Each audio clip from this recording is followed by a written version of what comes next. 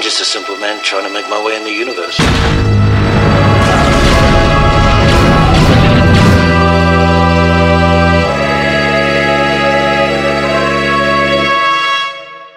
Hey everybody, welcome back. Welcome back.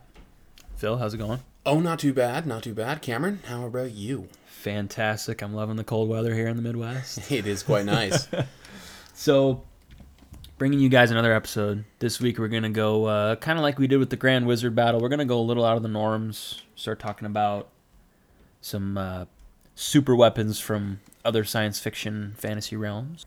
Planet killers, weapons created in scientific labs to completely annihilate ships, hosts of Fleets, you know, you name eradication weapons. Exactly. Go ahead and kick us off. I'm going to go ahead and start by saying we're just going to go ahead and throw 40K out the window entirely because, well, let's face it, the 40K galaxy, the 30K galaxy, the 20K galaxy are basically just entirely super weapons designed to kill planets. This is Warhammer.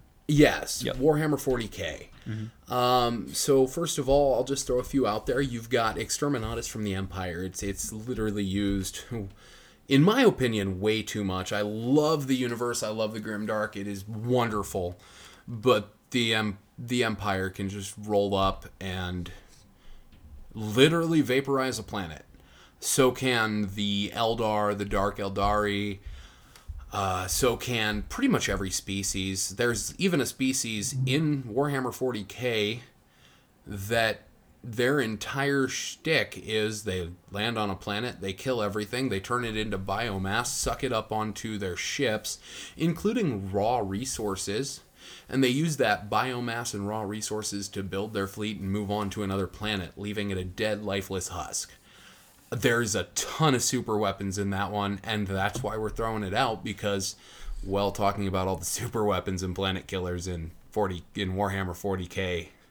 It's pretty much all of it is super weapons. Oh, yeah, and it would just take 4 or 5 hours, and we just don't have time for that. And not to mention 4 to 5 hours reading it, but then digesting what you read. No, I'm talking about if we did all the research, it would take 4 or 5 hours of you and I talking about it to get through most of them. Well, so let's just start off by kicking 40K to the side because there's no way we can cover that much ground. all right. Well, there you have it. No Warhammer. So I do love me some Warhammer though. do you want to jump in, or do you want me to jump in with where we should start? Well, I mean, we're going to be pulling from all different universes that We're going are to be appreciated in science fiction. Star Trek, Star Wars, Halo, Mass Effect. Yeah. And we threw the Warhammers out the window. But let's go ahead and start with our bread and butter. Let's go ahead and start with Star Wars. Oh man. This one, honestly, it seems kind of obvious, right? Super weapons, Death Star, yeah. Of course. But 2 Death Stars, actually. well, one of them was a planet killer. The other one, we never really got to see what its capabilities were. The second Death Star, because We never saw its full potential, but I guarantee you it was a planet killer. I mean, it blew up the Rebel fleet ships. Yep. And it was able to fire multiple times, which tells me it's been upgraded. No, Because the first Death Star had to recharge. a recharge rate. The second one, they were just firing it off like nobody's business. Oh yeah. My favorite, and for a lot of the EU fans out there, the Starforge. Which isn't actually a planet killer. Not a planet killer, it's a super weapon. That is what that's what's on the tin. It is a super weapon that uses a star to forge you an army. It travels from system to system, parks next to a star, absorbs the plasma from the star, and then uses that to fuel the system, which is powered by dark-side energy, because the Rakatans who created it tens of thousands of years... The Rakatan Infinite Empire. They created this, and the Rakatans were very dark-side oriented. Yes, naturally, so they were evolved on a dark side planet, and they were naturally inclined to the dark side. Not to say that none of them ever did use some of the light. Rakata Prime, their planet, was very dark side oriented, teeming with life, a very what we would think of as kind of a Bahama, Jamaica, Central America beaches, crystal clear blue waters, palm trees, foliage with flowers, but it was very Picturesque, very beautiful. but it was very dark side oriented. There were tucatas, there were calfhounds, there were rancors, all these beasts in nature that were very prone to dark side aura. Well, and And the probably Rakatans- evolved with alongside it. The Rakatans rode rancors. Yes. Like they tamed them and rode them. That yes. It takes some skill. But anyways, Takes some cojones. Yeah. Back to the Starforge. It was harvests stars and powered itself through dark side energy. So that's why Darth Malak was able to power it, and Revan and Vitiate. And it basically was utilized to mass produce weapons, ships, Everything you droids. could need for war. and they used that. Oh, yes. And that is actually where we're going to go ahead and say, I would say that one is probably a universe killer. Oh, can you imagine if Vitiate got his hands on that? Oh, absolutely. The reason he never did was because Malak and Revan turned on each other, and Malak eventually was like, you know what? Screw Vitiate, screw Revan. I'm going to use this for myself. Yeah, but I would say this is not just a super weapon. This is a universe-killing weapon. If this weapon got into anyone's hands for a prolonged period of time, it could literally produce a drone-run fleet and droid-controlled everything. Just you constantly don't need pumping it out. You don't need people. You don't need to train an army. It's created for you, and it's constantly pumping it out. And they were hunter-killer droids, HK units, Yes. which were programmed and designed to specifically hunt and kill Jedi. Yes. Like, I mean, okay, when you're talking about waging a war against the Republic, what better of a weapon than a droid that's specifically trained and programmed to kill Jedi? And designed to be resistant to the Jedi. Lightsabers And force powers. Exactly. So that's Think of my number Droideka one. on steroids. God, that's kind of, I feel, the Starforge is one we don't really get to hear about unless you read EU or play the video games. And even in some of the video games, it doesn't get nearly enough attention as in the books. There's a lot of vagity, which makes sense, you know, when you're putting something on a screen as opposed to writing. Yeah. I mean, you can make a 600-page novel, but if you made a 600-page novel, a movie, or video game, it'd be a very long video game. Yes, it would. Yes, it would. Continuing on, Death Star, I suppose. I think that's pretty obvious, and probably from a cinematic point, one of the most absolutely stunning achievements of sci-fi. Given its time, it was created by Oh, George yeah. Lucas, like science fiction at that point. Had already existed kind of in the 50s and 60s. But the special effects of that time period were just... It was outrageous to see something that cool Yeah. and that well done. But as far as, I mean, I guess we could talk about the distinctions between Death Star 1 and 2. We kind of had already mentioned that Death Star 2 was...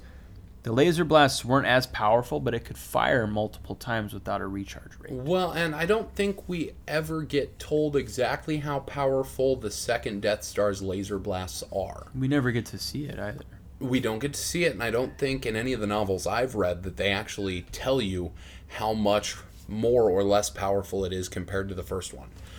We just know it was able to take out Rebel fleet ships, like... In a single shot, No even though the business. Rebels' fleet ships had overlapping shields and heavy armor and were modular, it ripped through them like nothing. Well, and that's why you would see the Rebels Navy, the Navy fleet, they kind of had like a shield wall, because that's how their shield systems would work with each other in tandem. Their ships, if you notice They in the films, overlapped. they're always super close, because you have frigates that would come in and take the shots to protect the medical ships and the Right. bigger ships.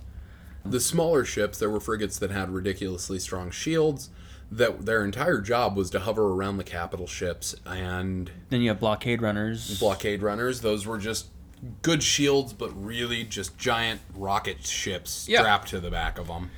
And that's kind of how they worked, versus if you watch the Imperial ships, they're kind of spread out because of the amount of firepower, both, you know, the ventral cannons and the dorsal cannons on the ships.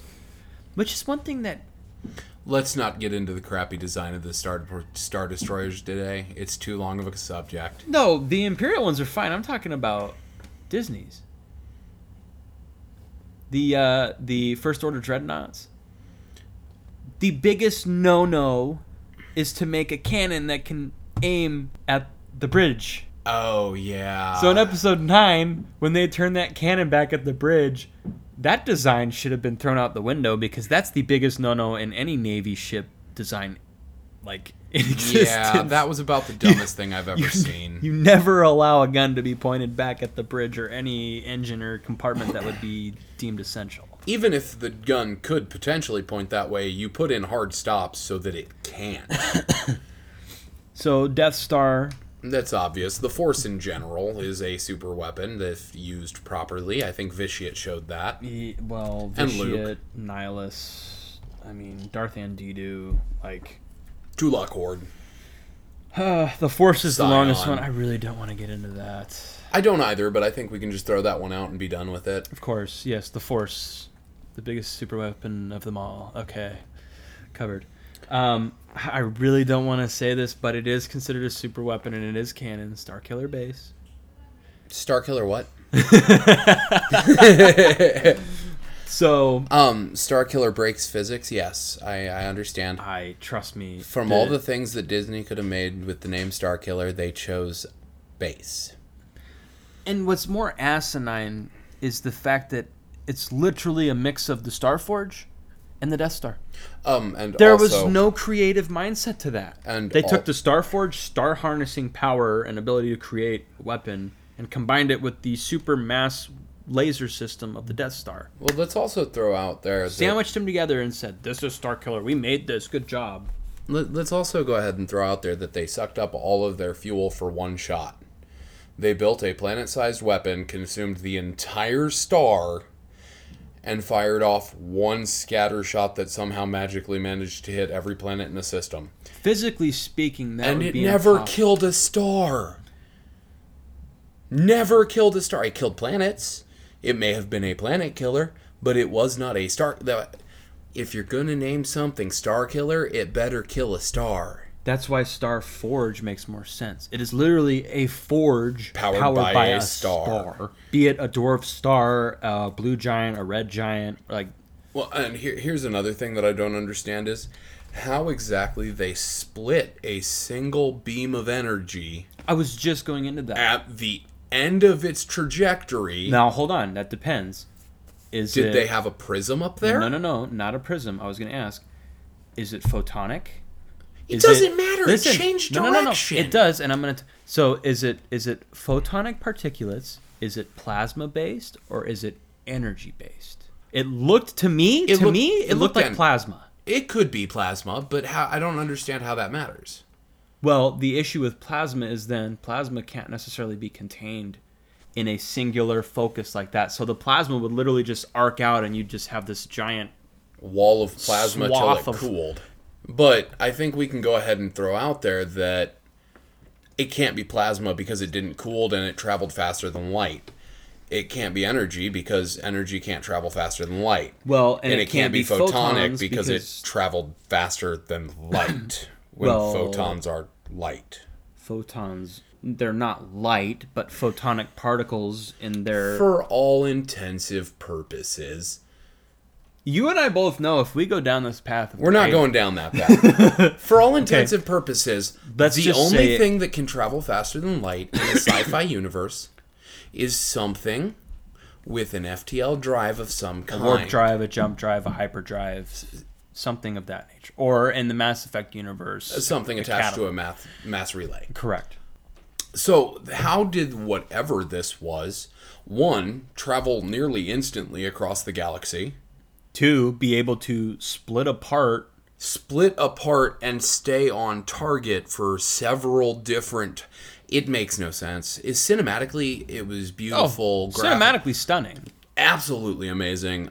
The entire Disney trilogy, even the Holdo maneuver, cinematically beautiful. Very pleasing, aesthetically pleasing. Oh, however, the gorgeous, physics, ridiculously stupid. physics breaking aspects for all of you and us sci-fi nerds out there who know Star Trek and Mass Effect and Halo and how physics actually are supposed to work, I can only suspend my disbelief for so long.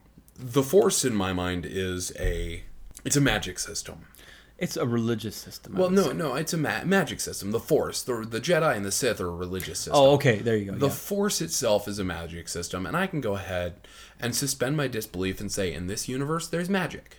Well, same with Lord of the Rings. But as they showed us throughout all of Star Wars up to the point of Disney, while they did have magic, they also had physics. There were rules and there were physics. And they not all physics makes sense. You know, they have FTL drives. Oh, well. But I can suspend my disbelief on the FTL.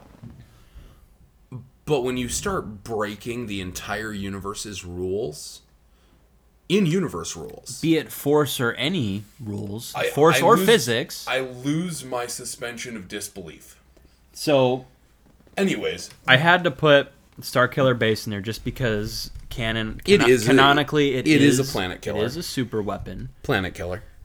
However, the physics behind it still unknown and haven't been explained to us at all.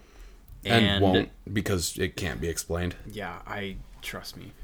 But those are the three that I had for Star Wars. Did you have any you wanted to add? I was going to put lightsabers in, but then I was like, they're not necessarily... Yeah, they're magnificent and they're amazing, but they're not really super weapons.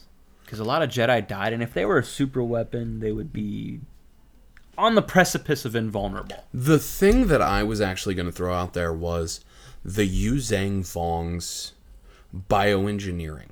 Let's not get into Yu Zhang Vong. I just want to throw it out there that the Yu Zhang Vong had such mastery of bioengineering that they were literally able to grow weapons powerful enough to purge their own galaxy, because they're extragalactic.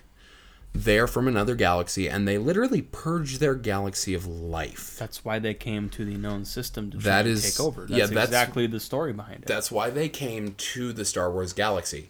So I would consider the Yu Zhang Vong's scientific knowledge in bioengineering to be a weapon galaxy class killer. Well, their culture was derived from chemists, zoologists, biologists, physiologists, and they poured all of that together. They were a very scientifically inclined society. Oh, yes. But once they found out, we can do this, they eventually destroyed themselves, and they're like... And the entire galaxy they were in, including multiple races of aliens. They were so proud of this, but they were upset, so they were like, let's go see what we can really do. Right. Little do they know, Luke Skywalker at the time, Grand Master, was like, I ain't having this. Well, and I think that's all we need to mention on that one, because let's face it, if we get into any of these too deep, it could take days. Oh, days is putting it lightly. That, I think, is all I had for Star Wars. As did I. So, in that case, I'd like to move into the Halo universe. Yeah, let's do Halo. I found a little bit more through my research and my knowledge. The one everyone knows, obviously, are the Halo rings, the Halo arrays. Right. Designed by the Forerunners to literally just... Galaxy cleansers. It was kind of a fail-safe put in place. What they did was the rings were designed to not only study and create life. Well, there were laboratories on them, and that's why when you go to them in the games, and if you read the books, it talks about it even more. When Master Chief goes, he's there and he's like, it's like another planet, which it was. Right. Because there were scientists there creating life and figuring out ways, okay, after we use the rings, how do we start over? Right. Because the rings were designed to emit radioactive frequencies. Literally a radioactive frequency that would shut and kill the nervous system of the living being. Let's start by saying that the Halo arrays were created as a answer of last resort. For the Flood. They were the Forerunners' creation, the Forerunners being the big bad, or the biggest civilization on the block, while they were fighting the Flood. before Yes, Flood, on the Flood. because the Flood didn't have central nervous system. Right. So the Halo rings actually would not have cleaned the galaxy of the Flood. But the Flood is a parasite, so what happens is when the rings were activated, the radioactive frequencies unfortunately kill all sentient life. They kill everything with a nervous system. Central nervous system, not just a nervous system. Well, a central nervous system. Which would be a brain and a stem and nerves. Right. Cells. So it would kill animals like mammals, it would kill fish, it would kill snakes. Right. Thus starving the Flood, and then the Flood would eventually just shrivel and die. Right. And then on these Halo rings, that's the reason they were researching. The librarian was researching development of recreating life. She took samples from nearly every species she could find. That's what I meant by recreating. It's like the Noah's Ark tale, essentially. Right. The Ark is where they created the rings. It's kind of like a docking station. The Ark is that big flat thing. What big flat thing? What are you talking about? The Ark is the installation that was used to create the rings. It's a large... It's not flat. That's the wrong way to call it.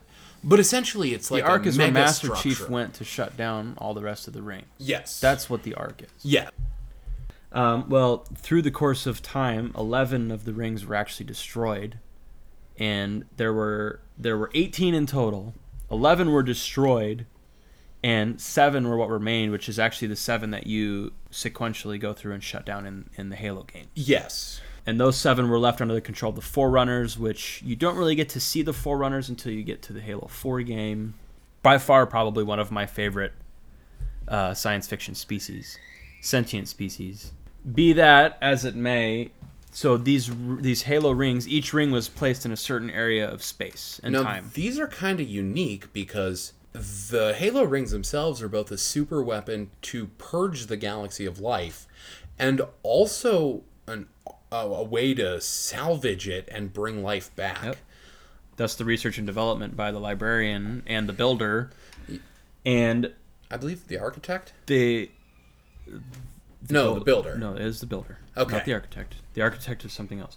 But these Halo rings have a 50,000 light year range. By themselves. One Halo ring can reach 50,000 light years. So essentially having 18 of these in all of the known Milky Way galaxy is the reason they could purge all known sentient life Simultaneously. at the same time. Well, and I believe it would only take the 7 to purge the Milky Way. The rest of the known Milky Way. Yes. Yes. Yeah. So that's pretty impressive that 7 things can wipe the galaxy out simultaneously. And the other 11 were destroyed through war, jealousy, Random collisions. The Covenant were trying to take over the rings to use them to their advantage because the Covenant were having wars and they were being destroyed by the Flood. And who was that? When you play as the Arbiter in Halo 2 and you have to go back through, they say his name in the books and I cannot remember. One of the scions of the Covenant. Oh, okay. One of the leaders. He basically goes mad crazy and he's That wasn't like... Hope, was it? No. He goes mad crazy and he's like, we gotta take over the rings. The Flood are gonna kill us all. The Prophet. Prophet was his name. Well, no, Prophet was his title. There was the Prophet of Hope. He wasn't the Prophet of Hope. He was one of the prophets that basically went, mad crazy and decided to take over the rings to use them to his advantage. And the Arbiter being punished for his crimes, they send him to go kill the Prophet. Right. And it's a really good story. If you haven't read the Halo books, read them. You need to be more specific. There's a ridiculous amount of them. Well, I would stay away from Reach. I'm not a big fan of Reach, but if you read the original books, fantastic. Oh, yeah, absolutely. And then there's also the Forerunner series, which is by far one of my favorite in Halo. Then you have the Guardians, who were also created by the Forerunners. They were kind of these gigantic metal monstrosities. Just huge. And they wouldn't kill. They weren't designed to kill assailants. The Guardians were designed to incapacitate, detain. They were more of like a police deterrent, I guess you could say. And they... the Forerunners were kind of, I don't know if I want to call them self-serving, But because there were Forerunners who agreed in free will, but there were also Forerunners like the Didact who were selfish. Yes. Essentially the Sith. They were... I don't think the Didact... There's a lot more nuance there than people think. After he was corrupted, yes, he was evil. But his intent from the start was to be, humans are nothing. Aliens are nothing. Very xenophobic, yes. He was, and that's kind of what led him down that path. He was a warrior. Yeah, but that doesn't justify his actions for...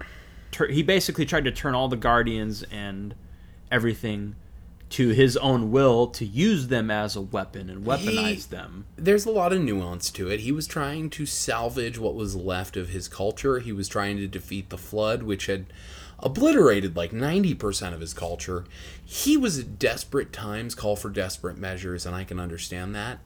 But he didn't have any foes. He was so like... His foe was the Flood. Anti-Flood, which makes sense because a lot of the Forerunners were wiped out by the Flood in the First War. But I feel like his motives weren't clear because the rest of the Forerunners were like, no, we can't activate the Halo rings. The Flood hasn't expanded enough. And his mind was like, well, we either do it now or we never do it. And that's kind of what made me lose respect, at least for his character, because I think it was more fear that drove his ideologies than it was actual, like... I think it was bloodlust. Well, yeah. I mean, his entire life... But he was afraid of the Flood. Purpose... Well, his entire purpose was to defend the Forerunners. And when he couldn't do that against the Flood because they're the Flood, I think he finally realized that his life was meaningless. Because he could not beat the Flood. Well, he could have. He could have. Had the Forerunners not built the Halo arrays and went along with his project, which was basically... create these Metaloid monstrosities. Well, armor-plated worlds that were just so armored that you could literally have the Flood throw themselves at them and nothing would happen. Then you have the Prometheans. Yes. That he created, who are anti-Flood. Why? Because they were literally powered by plasmatic particle. Well, and they particulates. They were no central nervous system. Abominations. And they were creatures, and I say creatures because some of them were human and some of them were Forerunner. Not human, they were humanoid. There's a difference. He created humanoids. They were not human because the Flood would have killed them if they were human. His whole goal was to have anti-Flood, an anti-Flood army. Right, but the Prometheans are not just things he created. They are literally beings that were transformed. But they didn't come from corporeal shells like humans do. He modeled them after beasts and animals and humans maybe, but they were not humans themselves. But either way... And one of my favorites, the Plasma Sword, obviously. Yeah, the Plasma Sword, that's pretty nice. Of these guys. So, yeah. Those are the composed Prometheans. Right, but he didn't actually create... Or take humans. The Prometheans were something different. So, the Prometheans or the composed Prometheans? What do you mean? You said earlier that he... So, the Prometheans was just like the royal guard of the Forerunners. Yeah, that's... These are what I was thinking of, the composed Prometheans. Yeah, those aren't the same ones. I was thinking of that. That's why I was like, what are you talking about? He didn't create that. Was driving me nuts. So humanoid, yes, as it stands, I was correct. So the Armiger is what I was thinking of for the humans. That is what a human turned into when it was composed. Yes. Okay. Those are different. So I was thinking composer. Yeah. Okay. Now that that's solved, Plasma Sword, my absolute favorite in the Halo universe. Pure... Not a super weapon. Pure ionized plasma. It's ionized plasma. Not a super weapon. It can cut through anything. So can a lightsaber. That wasn't a super weapon. A lightsaber cannot cut through anything. Oh, for all intensive purposes. A pure energy blade from a crystal is different from ionized plasma, the fourth state of matter, which would cut through Beskar. It's still not a super weapon. In the right hands, it could have been. No, because you can't cut a planet in half with it. Well, I mean, maybe you could, but it's going to take a while. I mean, when you get to the first ocean, you're going to have to sit there for a while it evaporates. But now here's my headcanon. Who's to say they couldn't create a giant weapon based off of a plasma sword. That But why? could raise the surface of a gas. Well, they had glassing. The Covenant used the glassing technique with lasers. But why would you do that? The power draw on that would be prohibitive at best. The Covenant were masters of plasma-based weapons as it was. The Covenant wasn't masters of anything. They stole most of what they had from the Forerunners. No, they didn't. Yeah, most of their technology was Forerunner. Gee, I wonder why. My point is, they weren't masters of creating anything. They were masters of adapting other people's technology. Yeah, I wouldn't say adapting. I would say manipulating. Because they kind of took it and... I don't know that I see a difference at that point. If you look at the Forerunner, like the saga, the books, the Covenant doesn't have on the Forerunners. Well, no, because the Forerunners have been around since the dawn of time. And the Covenant came around in long time. I think it's in the millions of years. Yeah. And so when the Covenant finally comes along, the Covenant basically finds Forerunner tech and makes cheap imitations of it. Like, let's throw out there that if... Like the Chinese cheaping Russian weapons. Oh, not even close. Not even close. It would be like if somebody took an AK and made a copy of it that instead of powering it with gunpowder, it was powered with rubber bands. Like, it's that cheap. Like, okay, so the Forerunners, if one elite had a Forerunner's middle-of-the-road armor... Imagine if the Arbiter got his hands on that. If the Arbiter had a run-of-the-mill, middle-of-the-road Forerunner's armor set... Arbiter. He would have smoked Master Chief like Master Chief was a child nope. in a tin can. Not in Spartan V6 armor. Child in a tin can, dude. Nope. Child in a tin Nope. can. He would have ripped him in half like it was nothing. Nope. The Forerunner armor set, if you read the books on the Forerunners... I have. It read is all of them. so ridiculously advanced. But you realize that the librarian chose the Spartans on purpose, and when the Spartan program was created, there's a reason that you have the different marks of armor tiers, because if you read the books, or you play the games, or watch the wasn't there like a TV show or something? I don't know. I don't know about the TV show. Either I'm way, not a huge fan. When you get to Mark 6 armor is the strongest, stronger than Beskar. The Yes. amount of beatings that Master Chief took when he was Yes. fighting the Didact. It's ridiculously good. He would stand his own against the Arbiter. But peak of his power doesn't even come close. Okay, at peak of Forerunner power, they could literally mold the galaxy. They could move planets, planetary systems. They could move stars. They could move black holes. They could collapse black holes. Yeah, that's how they harnessed a lot of their power. They literally were a tier... Oh, I don't remember if it's 3 or tier 4 civilization. Tier 4 civilization? Yeah. When you can master the entire energy of a galaxy. No, not energy of a galaxy. You can master the physics of the galaxy. Okay, that's what it is. And so they were literally the highest They were seen tier. as gods, Yes. essentially.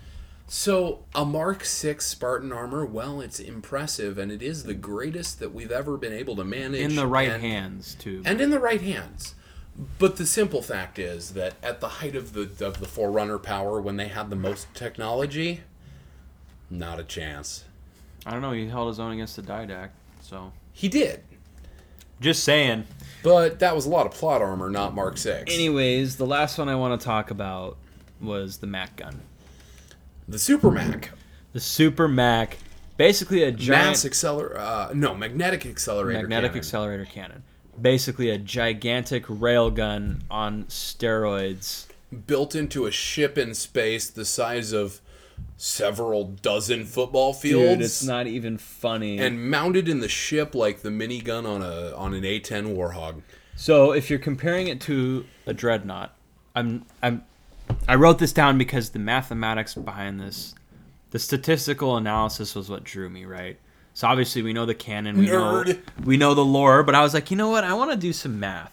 The Mac round weighs 600 tons. Yes. Okay. It fires at 4%. Can you put that in perspective of us? What would weigh roughly 600 tons? 600 tons? Okay, so at least what comes to my mind would be A fairly large bulldozer, for anybody wondering, weighs about 30 to 40 tons. if it's in the mining field. Like a D7 Cat weighs about 30 tons. How about a D12 cat? Right. So I'm just putting it in perspective that a lot of people have seen bulldozers on construction sites around their town or their city. 600 tons would roughly weigh as much as the Christ the Redeemer statue in Brazil, Just a little bit less. which is about 700 tons. So Imagine lobbing that at somebody. that's And my you're not point. just lobbing it. It's traveling at like 4%, fractions of the speed of light. 4% the speed of light. Let me finish the math before you All get all right, crazy, all right. because you want to contradict me. 600 tons firing at 4% the speed of light. A dreadnought cruiser fires a 20 kilogram slug at 1.3% the speed of light. So a 20 kilogram slug compared to a 700 ton projectile Yeah. firing faster. That's a Like comparison. 3 times as fast. But the difference would be the firing weight. The dreadnought can fire multiple rounds. The Mac gun has a very long recharge rate for obvious reasons, yeah. right? You're firing 600 ton, projectile through magnetism, and You're emptying every capacitor you've possibly got to pull that off. so what blows my mind is that the impact from this 600 ton projectile can essentially create an aftershock and damage to that of an asteroid hitting Earth. Oh, it would tear right. And at that speed, I would guess it would tear right through Earth. 4% the speed of light. Right. That's absolutely ridiculous for any railgun. Obviously, this is time in the future, right? Halo takes place hundreds of years in the future. My guess is that would rip the Earth clean apart. It would go in, and if not completely melt halfway through the core, it would go out the other side of Earth. I don't think it has to go out the other side, because even if it does melt at the center, first of all, it's traveling too fast to absorb all that much heat. Second of all, even if it absorbs... the friction of the crust, the mantle, the inner mantle, and the core, even if that has the friction would effect... slow it down. Even if that has the effect, it's still going to hit the crust and go into the mantle, and that energy has to leave the Earth somehow. And Oh, it's it gonna would vaporize anything in its path. Oh, it's going to look like a cannonball hitting a meat suit. And the way It's it just would gonna work. spew lava out the backside of the planet. Yep, the way we know physics is the exit is always bigger than the entrance when it comes to force applied, right? So when the projectile hits Earth, smaller hole, aftershock, right? That's Right. when the damage is. Crater. But out the back end of whatever planet it hits, that's when you get the continuation of force and momentum. That's where you'd see the bigger explosion. That's like running it into the mud and just gunning the engine. Just keep going until you can't go anymore. But those are the Halo ones that really fascinated me. Probably one of the coolest super weapons we're going to talk about today is the Super Mac. Just in my mind, because it's actually theoretically possible. Well, that it is, and the fact remains, it was created by humans, which makes it even cooler. Well, that's true. It wasn't created by the Didact or the No Forerunners plot armor in this or the one. Cup. No, it was strictly human bioengineering. And but anyways, kind of similar to that would be getting into the Mass Effect realm of things. I only really found a couple of super-esque weapons that really piqued my interest. Mass Effect doesn't have a whole lot of them. It doesn't, because it's again, it's kind of set in a time like Halo, but instead of having super, powerful beings who are essentially deeming themselves as deities, in Mass Effect, you have everyone's like the same, right? It's one giant galactic government. Well, and a lot of the technology is built off of the same technology. A lot of the faster than light, a lot of the travel, the technology of different cultures in the Mass Effect galaxy is built off of the mass relays and the technologies of the mass relays. And it's set in a time where, unlike Halo and Star Wars and Star Trek, Mass Effect is set in a time where each culture works with each other. Yeah, it's very peaceful. So not only is it peaceful, but the weapons are designed together. Yeah, each planet and each race has their own designated... Variant. Right. But they share all that knowledge with each other. Oh, yeah. Very Star Trek Federation-esque. I would say similar to Federation, and from Star Wars, I would even say the Rebellion. Because all these different systems would band together and share all their knowledge and their wealth. That's kind of the same They would way. still have unique features, but Exactly. they'd use the same tech. And the one that really drew me was the Turians, my absolute favorite race for Mass Effect. I love the Turians. I'm a little bit of a xenophobe. Human is my favorite race in every... Except maybe Warhammer 40k. I still like the town so much.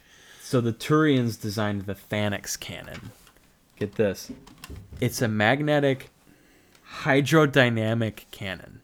It utilizes You're going to have magnets. to run that past me. Magnetic hydrodynamic cannon. No. Explain. Okay. First of all, I'm going to explain what it is, and then I'll go into what it is. So the Turians are a very scientific, bioengineered, very culturally scientific inclined. Okay. Right? So they're all engineers, but they're also warriors. They received multiple commendations by the Citadel for defeating the Krogans Okay. in one of the Krogan wars, the Krogan Rebellion wars. They were absolutely phenomenal. It's a weapon that is capable of destroying, you remember the Collectors, I'm sure. Yes. Geth and all those other. They could destroy Collector ships with repeated blasts. The reason it's magnetically hydrodynamic is because the core of the weapon, it's a liquid core. The projectile is liquid. Okay. The core is liquid. How's it's it contained? Iron, uranium, and tungsten. How is that liquid contained? Electromagnetic field. Then you have liquid uranium and iron around it that would give it the tungsten would act as the projectile force through How the did they magnets. liquefy it? What do you mean superheated? Okay, because here's a problem. When you superheat iron, it's no longer magnetic. What does it turn into, Phil? Plasma. Okay. So it's a plasma-based weapon fired with because tungsten has a very high, it's one of the highest heat threshold Oh, yeah. elements known to man. Right. So it's then suspended in an electromagnetic field inside of the cannon until it's charged up and ready to go, it's powered by element 0, by the way. Makes sense. Yeah. And then the molten metal is accelerated at a fraction of the speed of light out of the cannon. As it comes out of the cannon, and once it hits, that's where that's what the projectile becomes, essentially. Okay. So to run it back, it's suspended in the electromagnetic field in a liquid form. It's then powered by element 0, shot out of the cannon at a fraction of the speed of light. As it exits the electromagnetic field, it's no longer held in a molten state. It then hardens and becomes the projectile on impact. I guess that would depend to me on the distance between the end of the cannon and the target. Oh, it can only be fired from a very short. It was primarily used from ship-to-ship combat, and not only ship-to-ship combat, but orbital bombardments, orbital strikes, basically to where a distance that the projectile wouldn't lose its momentum and power. That's really ridiculously awesome on the idea front. I just don't know how practical that is. What do you mean? It's the ship-to-ship weapon, ship-to-planet surface weapon. Right, but when you're looking at ship to ship, you're looking at short distances. Well, relatively, the plasma is not going to instantly cool, and even if it does, it's not going to form into a hardened shape. Yes, it will. It will form into an item, but you'd be way better off like in Halo, where you hammer forge it so that it's as densely packed as you can get it, so that it's that much denser. These are Turians. These are some of the most mathematically and scientifically inclined species in all of Mass Effect. Well, I don't doubt that their plot armor covers them in that, but I just don't see how that would work in an actual practical setting. It's really cool to hear about. It did work in a practical setting because a lot of the ships In universe, yes. I mean, the actual physics just doesn't sound like it makes sense to me. The physics totally makes sense. Wouldn't it be more effective? It's a rail gun utilizing liquid forms of material. Oh, I'm not doubting the effectiveness of expelling a plasma from a railgun. I'm questioning not plasma, why. liquid form. Well, if it's a liquid, then the iron's not going to be heavily magnetic. So It's held in stasis by the electromagnetic field. That's why it's such a breakthrough in scientific weapons and weapon engineering. I'll take your word for that, but I gotta say, and maybe some of you guys disagree with me, maybe some of you guys will back me up, but I gotta say, it sounds like you're adding a lot of really complicated steps to a process of throw metal ball. You can throw metal ball and do nothing, but if you want to throw metal ball and do damage, you got to put a little bit of math and science behind it. Yes, metal ball at fraction speed of light. Then the Turians did that. They were geniuses at it, which they even then turned their genius. Metal ball, we turn it into liquid metal ball. We throw liquid metal ball at fraction of speed of light. It cools, losing energy, and then we'll go ahead and waste that energy because it cools. It loses energy. It doesn't lose mass. It doesn't lose mass. If you're close enough, it won't lose all of its energy. It won't lose all of its energy, but I'm just saying it's a lot more. It just sounds like somebody went, hey, I've got a really cool idea for a new weapon. You have to understand, though, how that would work, physically speaking. In space, it's going to work a lot different than if they were in an atmosphere on a planet. As a matter of fact, it's going to cool slower because there's less to radiate the heat into. So it's not going to form into a hardened ball. It's going to hit like plasma. That's the beauty of it. It has multiple effects versus if you were in an actual atmosphere of a planet, be it whatever gravity, tropospheric conditions of the planet, it's going to act and behave a lot differently than it would in space. That's the beauty of it. And in fact, it's so beautiful, they created the Thanix missile. Same concept inside of a missile, and when it hits, all the uranium, iron, and tungsten just decide to go boom. And then what? It's not a metal projectile at that point. It's basically a missile that when it hits, it causes its own implosion. That sounds so conceited. Out of universe. From sitting where... Are you kidding me? I am dead serious. Why would you do something so stupid as create a weapon that is self-defeating? What do you mean self-defeating? Let's go back to we launched plasma. Okay, it acts as a seismic charger from Star Wars. I'll put it to you like that. Implosion, explosion. So why not just take a piece of matter and a piece of antimatter and put them in a tube and shoot them at the ship? It would be a lot more effective because it'd be a lot harder to hit with anything that could possibly stop it. And it'd be a lot cheaper, I'm assuming. It's a lot of raw resources to throw into a giant cannon that shoots liquid metal. Philip. Matt, I'm not saying it's not cool. That is some of the coolest weaponry I've ever heard of in sci-fi. I'm saying it sounds like somebody coming from the 40K guy. It sounds like it's always give me a break. Yeah. They're gonna launch superheated uranium, and then it's gonna get hard. That's all I'm saying. It sounds like somebody got high and came up with a really cool sounding idea that has no practical effect. It has enough practical effect to end wars. That's all I know. Yes, it has plot armor. You are correct. Oh, plot armor. Plot armor, my butt. You know what? We wouldn't have half of this stuff in the science fiction universe that we have if it wasn't for plot armor. Well, that's not true. It most definitely is true. Star Trek communicators came real. View screens phasers are real. Plot armor. Give me a break. We don't know that yet. We haven't had enough time. Yeah, the smile on your face tells me you know as well as I do that phasers in Star Trek are plot armor, and it's freaking know it. Oh, no. You know what plot armor is in Star Trek? Tell me. You've got two items. We're leading into Star Trek now. Greatest plot armor items in Star Trek. And I consider both of them super weapons. The Vulcan neck pinch is one. No. Replicators. Oh, don't. No. You strap a replicator like they did in DS9. I know. To a mine, and you make a self-replicating mine. Super weapon right there. Well, because that could then be applied to anything. Oh, yeah. Not just a mine. That could be applied to anything. Oh, yeah. Weapons, races, food. Imagine if you strapped a Mac cannon to the bottom of the Enterprise, and then let's go with the Enterprise E. Not, nothing crazy. So the Patrick Stewart.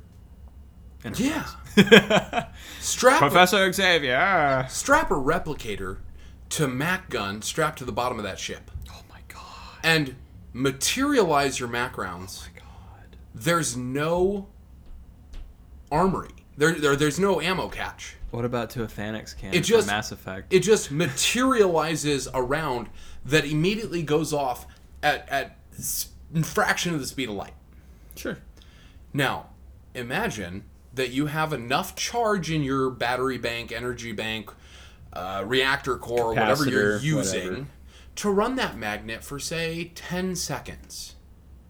And these things are traveling at the fraction of the speed of light. And you could materialize 50 of them a second. Yeah. You could Gatling gun Mac rounds.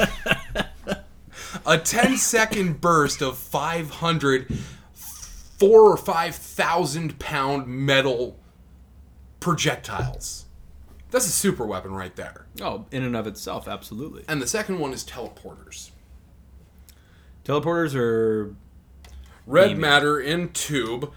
Beam them down, Scotty. Okay, that's what I was like. Yeah, the beaming sequence in and of itself is completely Like as long as it's not shielded. World-breaking. So any planet. So one thing I never understood about the reboot of Star Wars is when they use the red matter to Star Trek, you mean? or Star Trek. Sorry, the Romulans drill into the planet. It takes like 45 minutes or longer, and then they drop a droplet of the red matter right from space. That doesn't make. Do you know what I'd have done?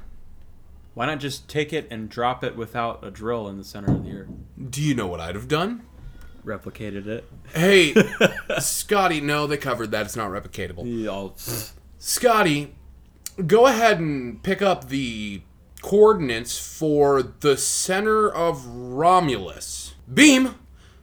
Yep, bye-bye. The little canister carrying it materializes at the center of a planet, and that little canister goes crunch. And when that little canister goes crunch and it touches matter, it creates a black hole. Yeah. You did not need the drill. You did not need to drop it. You did not need to create a weakness for they yourself. needed to make it very physically If appealing. you have to break if you have to break the physics of the universe you're writing a story for, write a different story. Just stop right there and go, hey, Rey doesn't have any prior knowledge of the Force. Maybe we should not require her to use mind tricks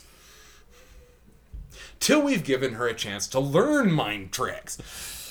Stop it. So, for me in Star Trek, those are my first two super weapons. Red matter, or not red matter, teleporters, and... The replicator. Hold on, my brain farted. Yes, replicators, thank you. Of course. I totally lost my train of thought. My Star Trek, I'm going with the Doomsday Machine. Ooh. The giant robot ship that basically would just... And what's even more fascinating to me is they don't know, or at least to my knowledge, it's never really stated which race created the Doomsday Machine. It was just stated as an alien race outside of the Federation. Well, somebody had to create it. I mean... But I don't remember which race that could have been. Oh, you're taxing my knowledge. I don't know. I don't know either. I'm taxing my own knowledge. But either way, it was...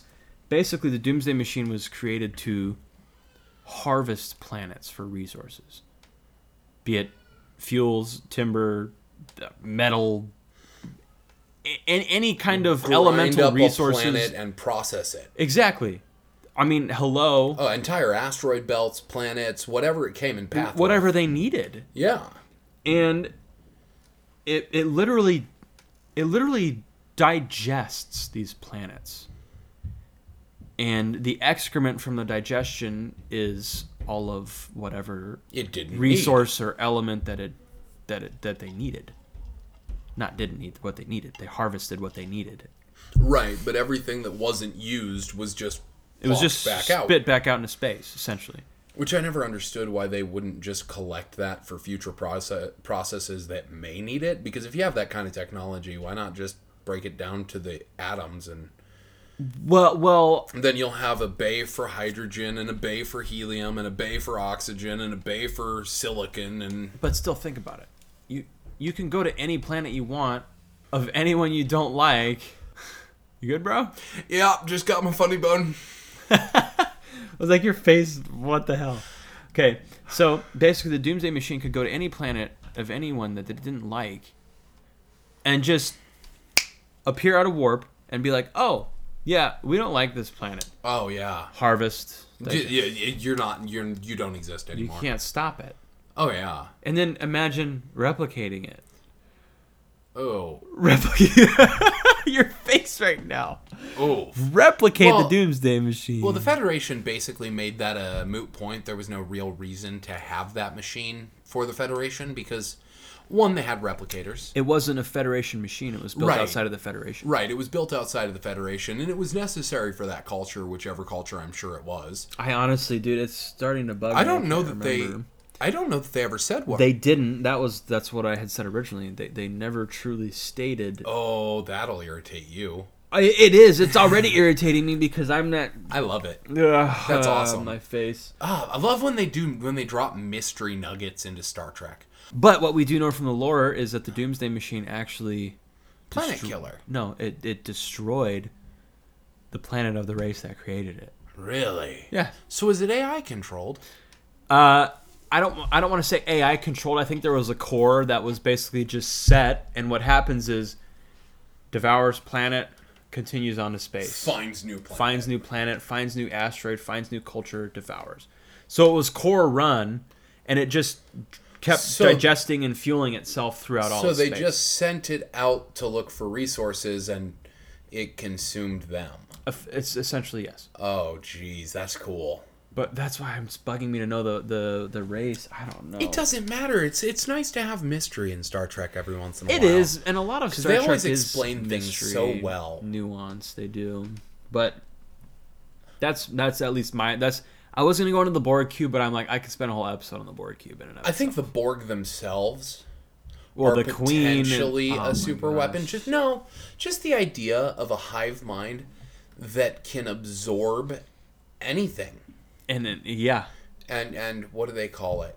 They call it what? what does the Borg call the process? Assimilation. Yeah, They can literally what are you talking assimilate anything yeah. and anyone. Well, there's a few that can't be assimilated. No, I believe you find that out in Voyager. I believe there's a few races. is that the one in with the female captain? Yes. Yeah. Didn't care. I can't think of her name. I don't care. Ever since Patrick Stewart, after not Deep Space Nine, Odyssey, Fair enough. I kind of fell off. You know, and I kind of liked Deep Space Nine. I didn't care for Voyager. And I kind of liked Voyager, and I even kind of liked.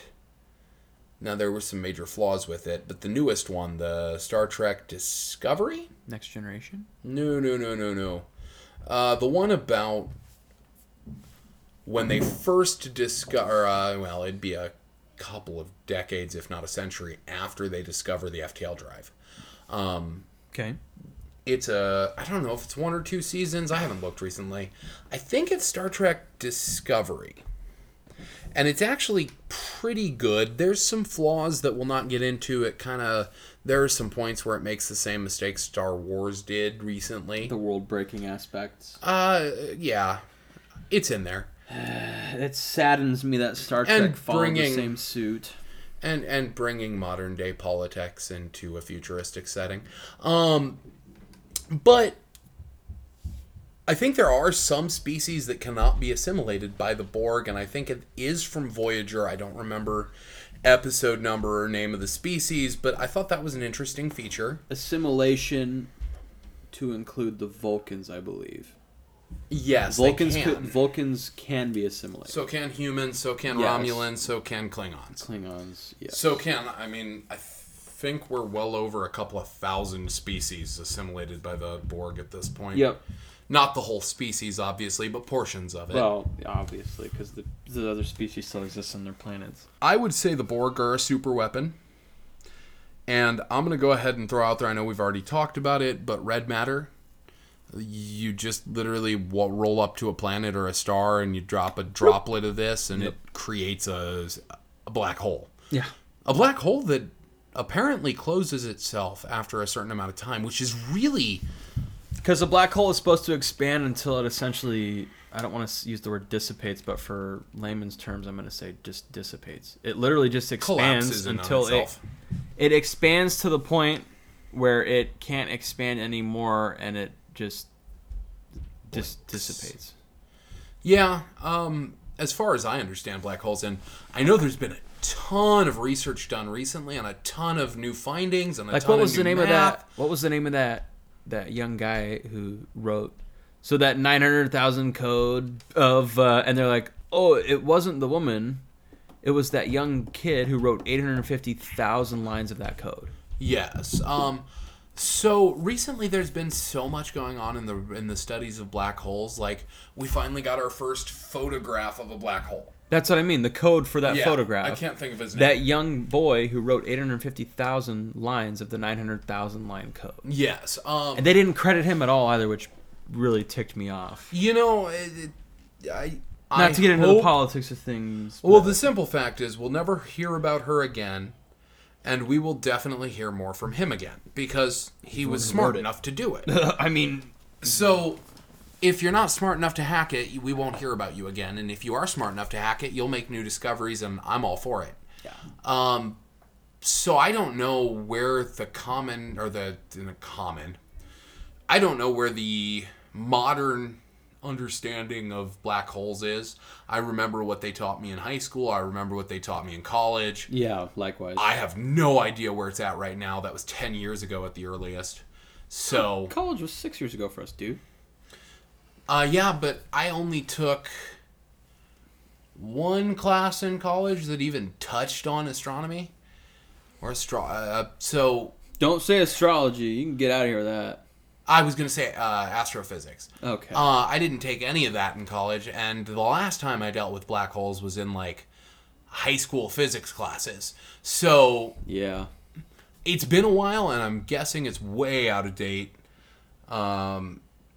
Just throwing that out there that I have no idea how they work, but I'm pretty sure they don't just blink out of existence. No, they don't. They have to expand to a point where they can't expand anymore. So, again, another place But then in you have sci-fi black that- holes, you have super black holes, you have massive black holes. Like, holes. it's ridiculous.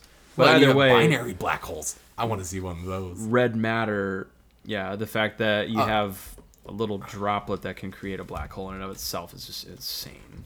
And then, as a final super weapon, the Genesis missile. The Genesis, yes. And I know it's not meant to be a super weapon. It's supposed to be a utopia creator.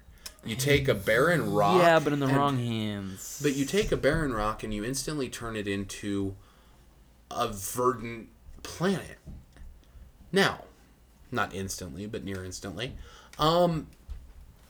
The reason I claim it as a super weapon is because I think it was in DS9 that they used a modified version to...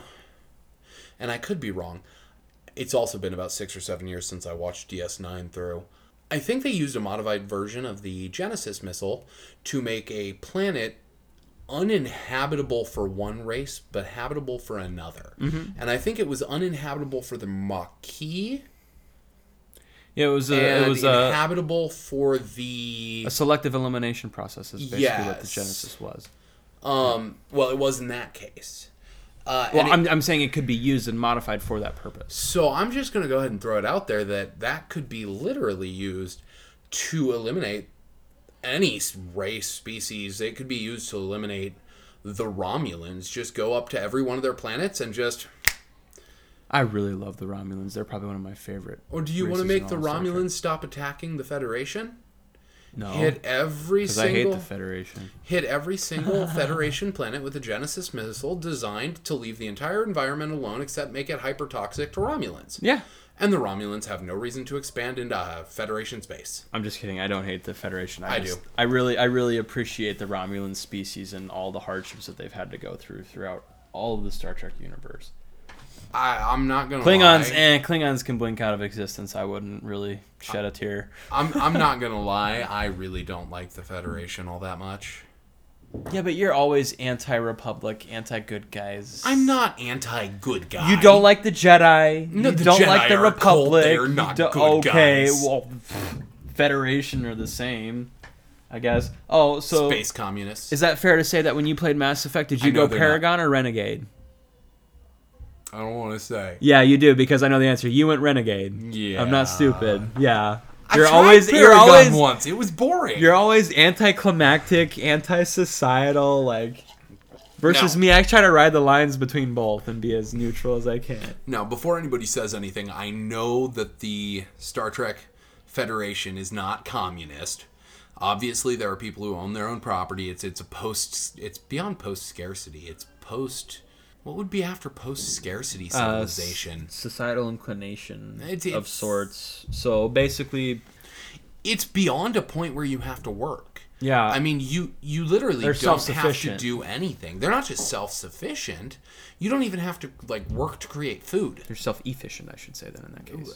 Hyper efficient. I mean, you literally could go to your own Well, planet. self-efficient would be bare minimum. They're hyper efficient. No, they're post scarcity. I don't know. They're so advanced that literally, if all you wanted to do was move to a planet, never touch anything, never lift a finger, you could live out the rest of your life fed, clothed, cleaned, and entertained. Because all you would need is a holodeck and a replicator. Yeah. You don't have to work. They are so post-scarcity that it almost looks like the communist utopia, but it's definitely not. Well, no, because communist utopia doesn't work. I think it's true utopian. Because it's the part that bothers me with that is people need challenge. People need struggle of some kind. Whether it's an internal That's how struggle. you grow as a society. Right. Yeah. And so I don't think that the Like, look at the Federation... Romulans. I don't think the Federation would hold up. I think it would have crumbled. Well, the Federation I would compare to, I don't know. I think it would have fallen apart within 2 or 3 generations. That's what I mean. Like So I'm not against the Federation. I just think it's inaccurate. I don't think there's any reason to believe that humans of all species could possibly go without some sort of struggle. Now, the Starfleet officers have a struggle. Their struggle is chosen, but a lot of people would not. now a Voyager. Good luck. A lot of people would not choose struggle as proven in our time. And if you make Humans it even... would. Not all humans. Not all humans, but humans in the past have shown that in order to overcome adversity... Yeah, but there's no adversity in the Star Wars universe. Star Trek. Or Star Trek universe. There's no adversity if you're not in Starfleet. Okay, so my point is, humans didn't need to choose the adversity because they had everything they needed from the Federation. Right. And that's what I think would collapse their society. Well, it kind of was, which is why they sent the Voyagers out, because they're like, hey, go find a new place for us to go and mitigate ourselves, I guess. FS up. I mean, I don't know. That's why I appreciate the Romulans, because all the hardships the Romulans had to go through, it just made their whole society and culture so much stronger, and there was so much disdain and malice for the Federation, and not just Federation, but they hated the Klingons too. Oh, the Romulans hated everybody. But that's because they went through so much crap. The Federation treated them like crap. The Klingons tried to take over. Whoa. Like, The Klingons treated the Klingons, or the Klingons. The Romulans treated the Romulans like well, crap. that's what I mean. They hated each other. I mean, they hated themselves. Like, they literally broke apart because they hated themselves so much they made a sect of their people leave and go to Vulcan. but they're such a fascinating race in that they're They're a much more nuanced race. because the Vulcans are very like, oh, we have no emotions. We are strictly logic. No, we control our emotions. Right.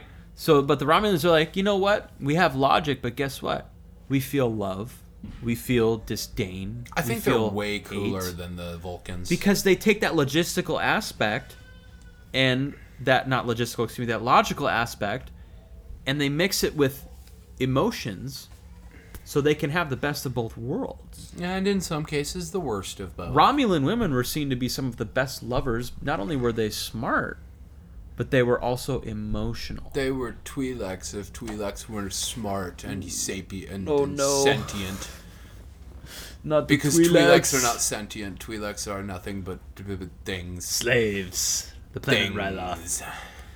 Well, that's all the super weapons we have for you guys today. If there's any we missed or any you guys want to hear about, I mean, just shoot us an email, hiveofscummyvillains@gmail.com. If you think we missed any, let us know, and we can do another episode or address it in a future episode. Or if you think we're incorrect on any of this stuff, by all means. No, that's not going to happen. I'm always right. And I'm never wrong, but here we are. So, but yeah, we appreciate you guys listening, and we'll see you next week. Thanks for tuning in.